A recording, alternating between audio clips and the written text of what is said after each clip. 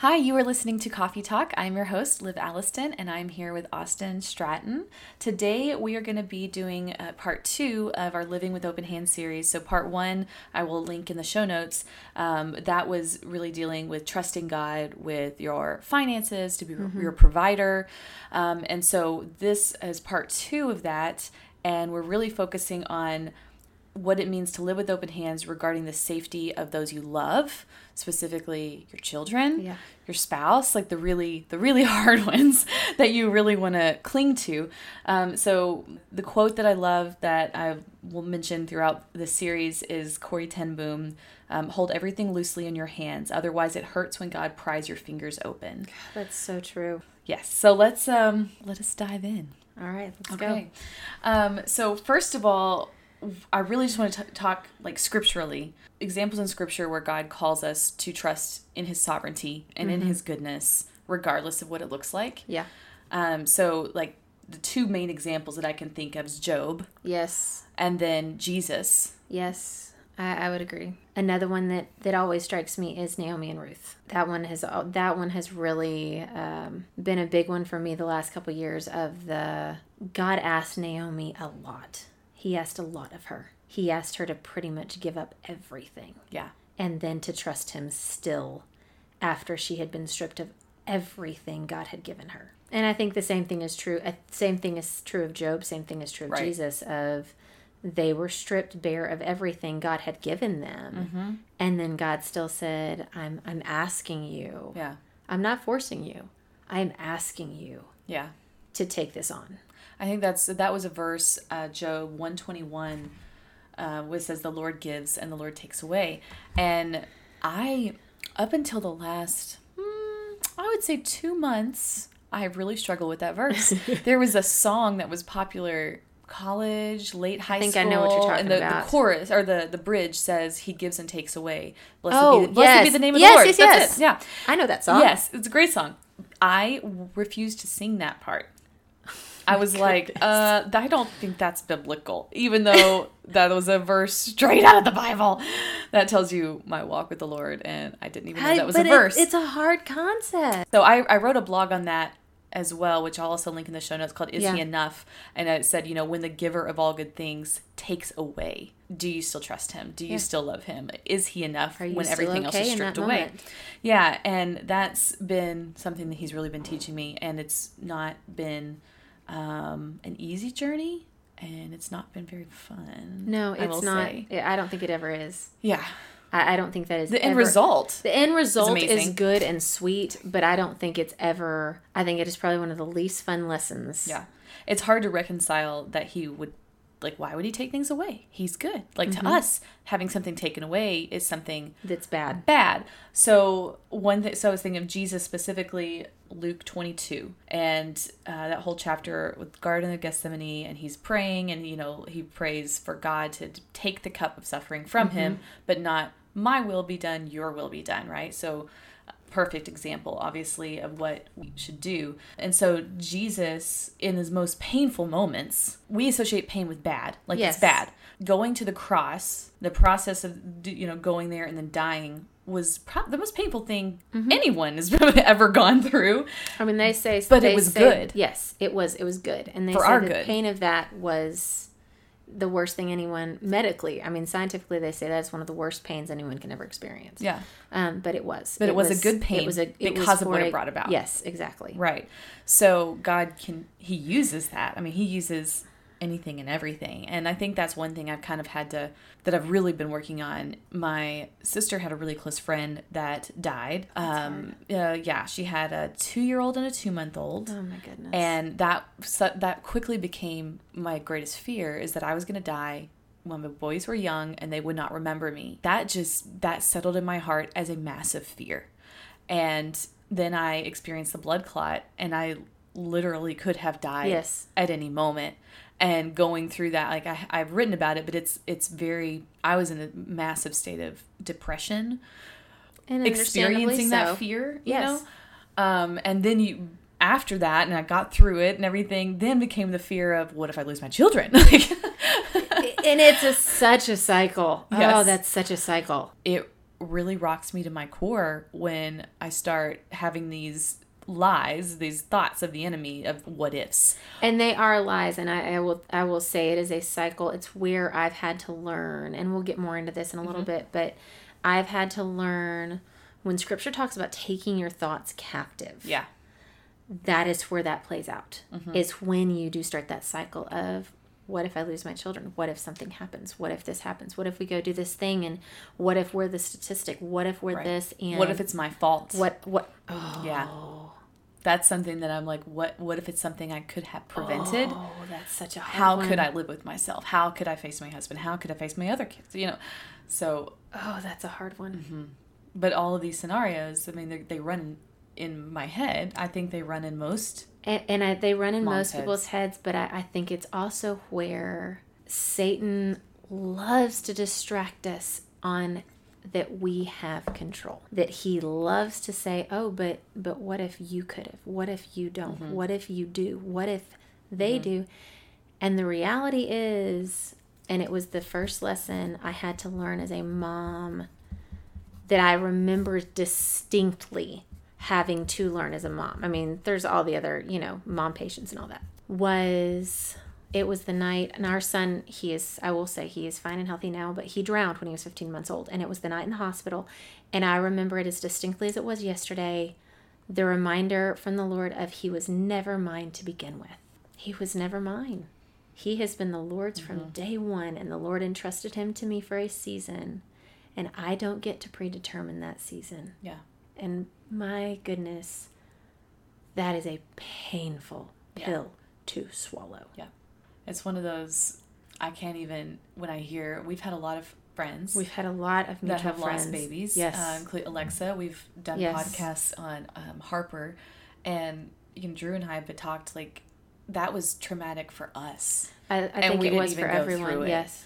And so I can't even, I can't imagine. And I don't want to imagine that. But it's hard because that's what he asks us. Think of Abraham and Isaac. God gave Isaac to Abraham. This is the promised child. I'm going to bring my Savior through his lineage.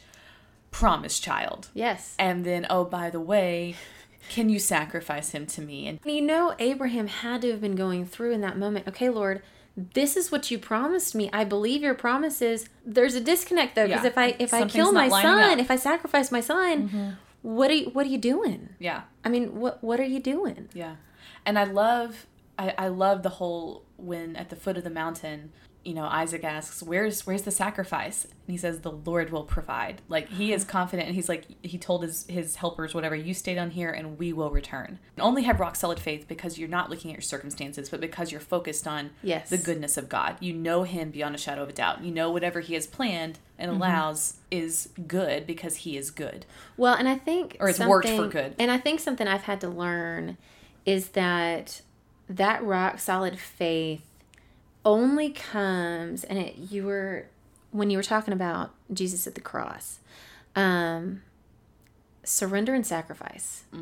I think this living with open hands, it comes when, and surrender is a naughty word in the church.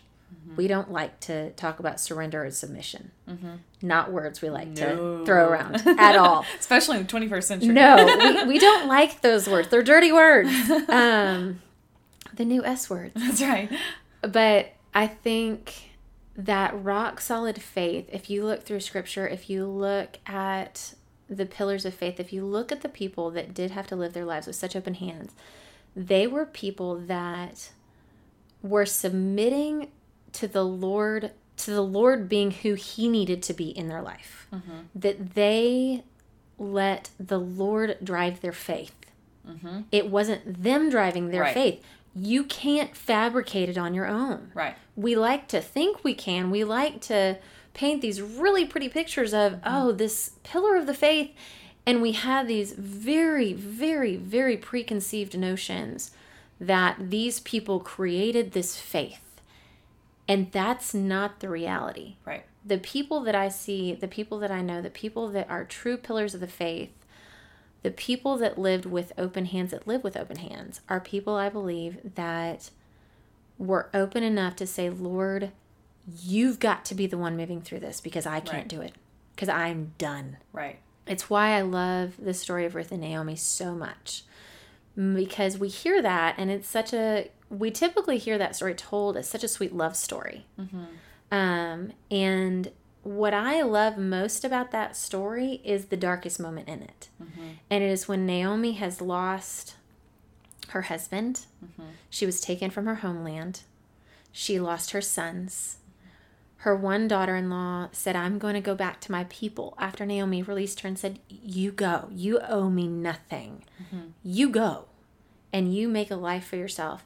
And Ruth sticks around, and they go back home, and they go back to her homeland, and all of her friends come running up, and they're super pumped to see her, and it's Naomi, Naomi, Naomi. And Naomi's name meant joy of Jehovah. And she comes back and says, do not call me that. Call me Mara, because Mara means bitter, and God has dealt bitterly with me. And in that moment, it wasn't her giving up on the Lord, but it was her saying, I'm done. I'm done. And then you get to see the Lord just radically move through and totally restore family and grandchildren and homeland, and bring about such a sweet resolution to such a devastating situation. Yeah. It is impossible to surrender, obviously, in your own strength. Yes. It is impossible to surrender unless you know who you're surrendering to. Yeah, I agree. And you have to have a deep, intimate relationship with him, which means you have to talk to him. You have to press in. You have to spend time with him and when it's dwell easy, in his presence. Yeah. You have to do it when it's easy. And I think that's what's hard. You hear this talked about all the time. You have to fortify yourself. You have to fortify your city before the city comes hits. under attack. Yeah. Alexa wrote a blog on that about dealing with Harper. It's called Foundations Revealed, and I'll link that as well. But all about, you have to do that before the storm comes, because you're not, you can't just start building when a storm's coming. So when the storm comes, you're done. So one thing that I wrote is that we live in a culture of feel good. Like everyone wants everything to feel good, and if it doesn't feel good, then it's bad. Yes. And it's wrong, and that's not the way God works. And so I think keeping in mind that we are spiritual beings first. We are not physical beings with a spirit. We are spiritual beings in a physical body. I think keeping that in mind to help you be eternally focused, have an eternal perspective, because I think that's one of the keys to being able to live with open hands, is realizing that what's here, what we see, all of this is temporal. Like none of it is lasting. And I think that's one thing that I've been struggling with this issue for a long time. And then when I read A Severe Mercy, it really kind of helped me understand. I think I always thought, why would God take someone away? Why would God allow that person to die? I think it's a normal thought. It's hard because the very thought of us being dissatisfied with death, like hating death, that in itself reveals that we are eternal creatures, because we were not made for death, and so we fight it and we do everything we can to prevent it. Oh, I love that thought. And I think having that the eternal perspective really puts everything in a right perspective. Yes. But A Severe Mercy, when they literally talks about this is on the back cover. His wife dies. Right? Yes. So I'm not giving anything away. Don't worry. But working through that of God taking her away, I was just like, why would, that doesn't sound like God. Obviously, that means I didn't know him very well, because he allows that to happen. Well, he takes people home all the time. It's where my favorite quote from C.S. Lewis is, where he asks the question, is the joy now worth the pain later? And the two come hand in hand. Yeah. The two come hand in hand. I remember I mentioned earlier in our previous podcast that we lost my father-in-law several years ago, and he was a great man. My kids had an excellent relationship with him. He and I had a beautiful relationship. My husband and him had a great relationship.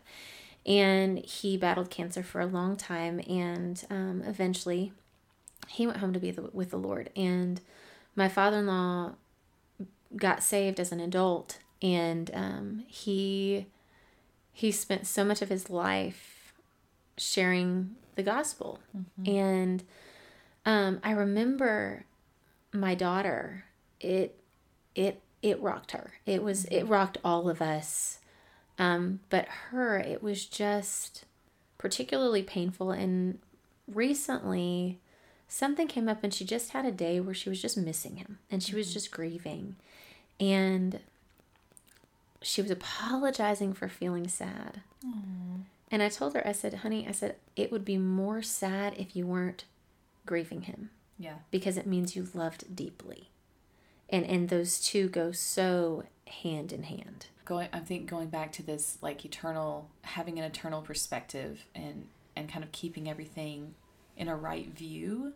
I don't know. It's so hard. It's something I'm still working through, but it makes me, it's not that God causes bad things, right? He's good. He does allow. He doesn't prevent. He does not prevent. Yes. So everything is sifted through his hands. Yes. Everything that occurs in our lives. I heard it phrased that way a long time ago, and I think it's a good way to look at it. Yes. Yeah. And so it's not God took this person away. Yes, he called them home. He allowed them to die and to, whatever. But I keep thinking, okay, that person, they wanted to live. Well, they are living.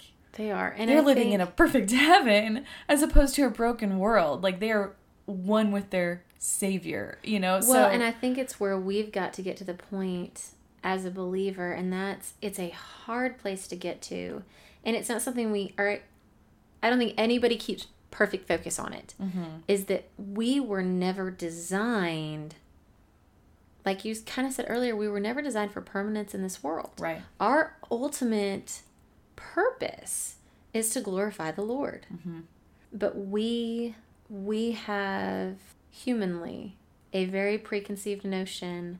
We have our idea of what our life is supposed to look like. And I had to come to the reality many years ago of my idea for my life, what I felt like in a very dark moment for me, of my life feeling ruined, is when the Lord really revealed to me, this was never my design for your life. And I think with eternal perspective, it's remembering, as silly as it may feel, every move we make, everything we do, ultimately our job is glorifying the Lord and living out our days, as hard a thought as that is, may not be what brings the Lord the most glory. And am I okay with that? Am I okay with the legacy my children leave may not be a dozen grandchildren? Am I okay with that? Am I okay with that? And do I really believe God is always good and God is always sovereign, even if it means we all live a broken life, but what feels like a very broken life? Yeah. I think that's one of the keys too, is obviously pressing in and knowing the Lord, because once you know him intimately, you know all of his attributes. You know he is good. You know he is sovereign. You know he's never changing. You know he is loving. You know that he is just. Yes. And I think that's another one that's really hard for us to see, is that he is just. He's a just God, which I love, but also is very difficult. Yeah. Because in his justice, that means we have to deal with the consequences of our actions.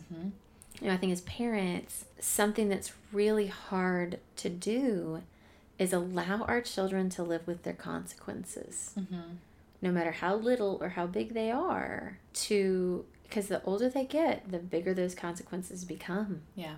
And that surrender and submission of parenthood and of our children, knowing they're flawed humans. And they're going to make mistakes, and God is a just God, but in his justice, he does bring about goodness. And he opens the door for us to learn, it sounds really sappy, but sweet truths about who he is. I think the hard part is his justice is not our idea of justice. No, it is not. His definition of things is not our definition. It's not, and that's hard to wrap your brain around. It's like his definition of good.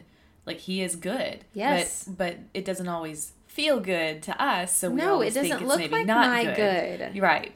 But it is good because we know he is good. You know, like you have to dwell on the truth, not on the feeling. One of the things that I love is, as I've been struggling with this, I've been like talking to the Lord and just telling him like how I'm feeling and being very, you know, coming to him and crying and just being very which is hard real but so sweet and emotional. But you know, it's Jesus modeled it in the garden. I mean, he was, I don't want to do this, Lord, please take it from me. You know, Job modeled it. I was right? Gonna say Job did it. Yeah, I mean, grieving, but they acknowledged their feelings, but they were not dictated by those feelings. They clung to the truth of who they knew God was. Because feelings are deceptive. Yes. God gave us feelings. Feelings are wonderful. But not to rule us. Exactly. Feelings are deceptive. Yeah. And I think that's huge in maintaining that perspective on, it's good to feel. God designed us to feel deeply. Yeah. I mean, he felt deeply, and he designed us to feel deeply, to rejoice big and to grieve heavy. I think we live in a culture that likes to stifle that a lot. I mean, I really do feel like we feel that we must, you know, powering through means we don't feel anything anymore. Yeah. Well, everything is a highlight reel. Yes. You can't feel when you're just looking at all the good stuff. You can't. And part of what makes us beautifully human is the fact that we do feel. Right. And you're, like you said, though, remembering that those feelings are not truth. Right. And that's where, when you do have that basis in Scripture and you've built that relationship with the Lord and you've spent that time with him and you've spent that time learning the truth of his word and who he is, when those feelings come around, you can go, okay, but I know who God is. I know that what I'm feeling right now is temporal. It's not forever. And this is who God is. And he's a good God, and he's a loving God, and he's a just God, and he's a sovereign God. His ultimate is to bring about my good and his glory.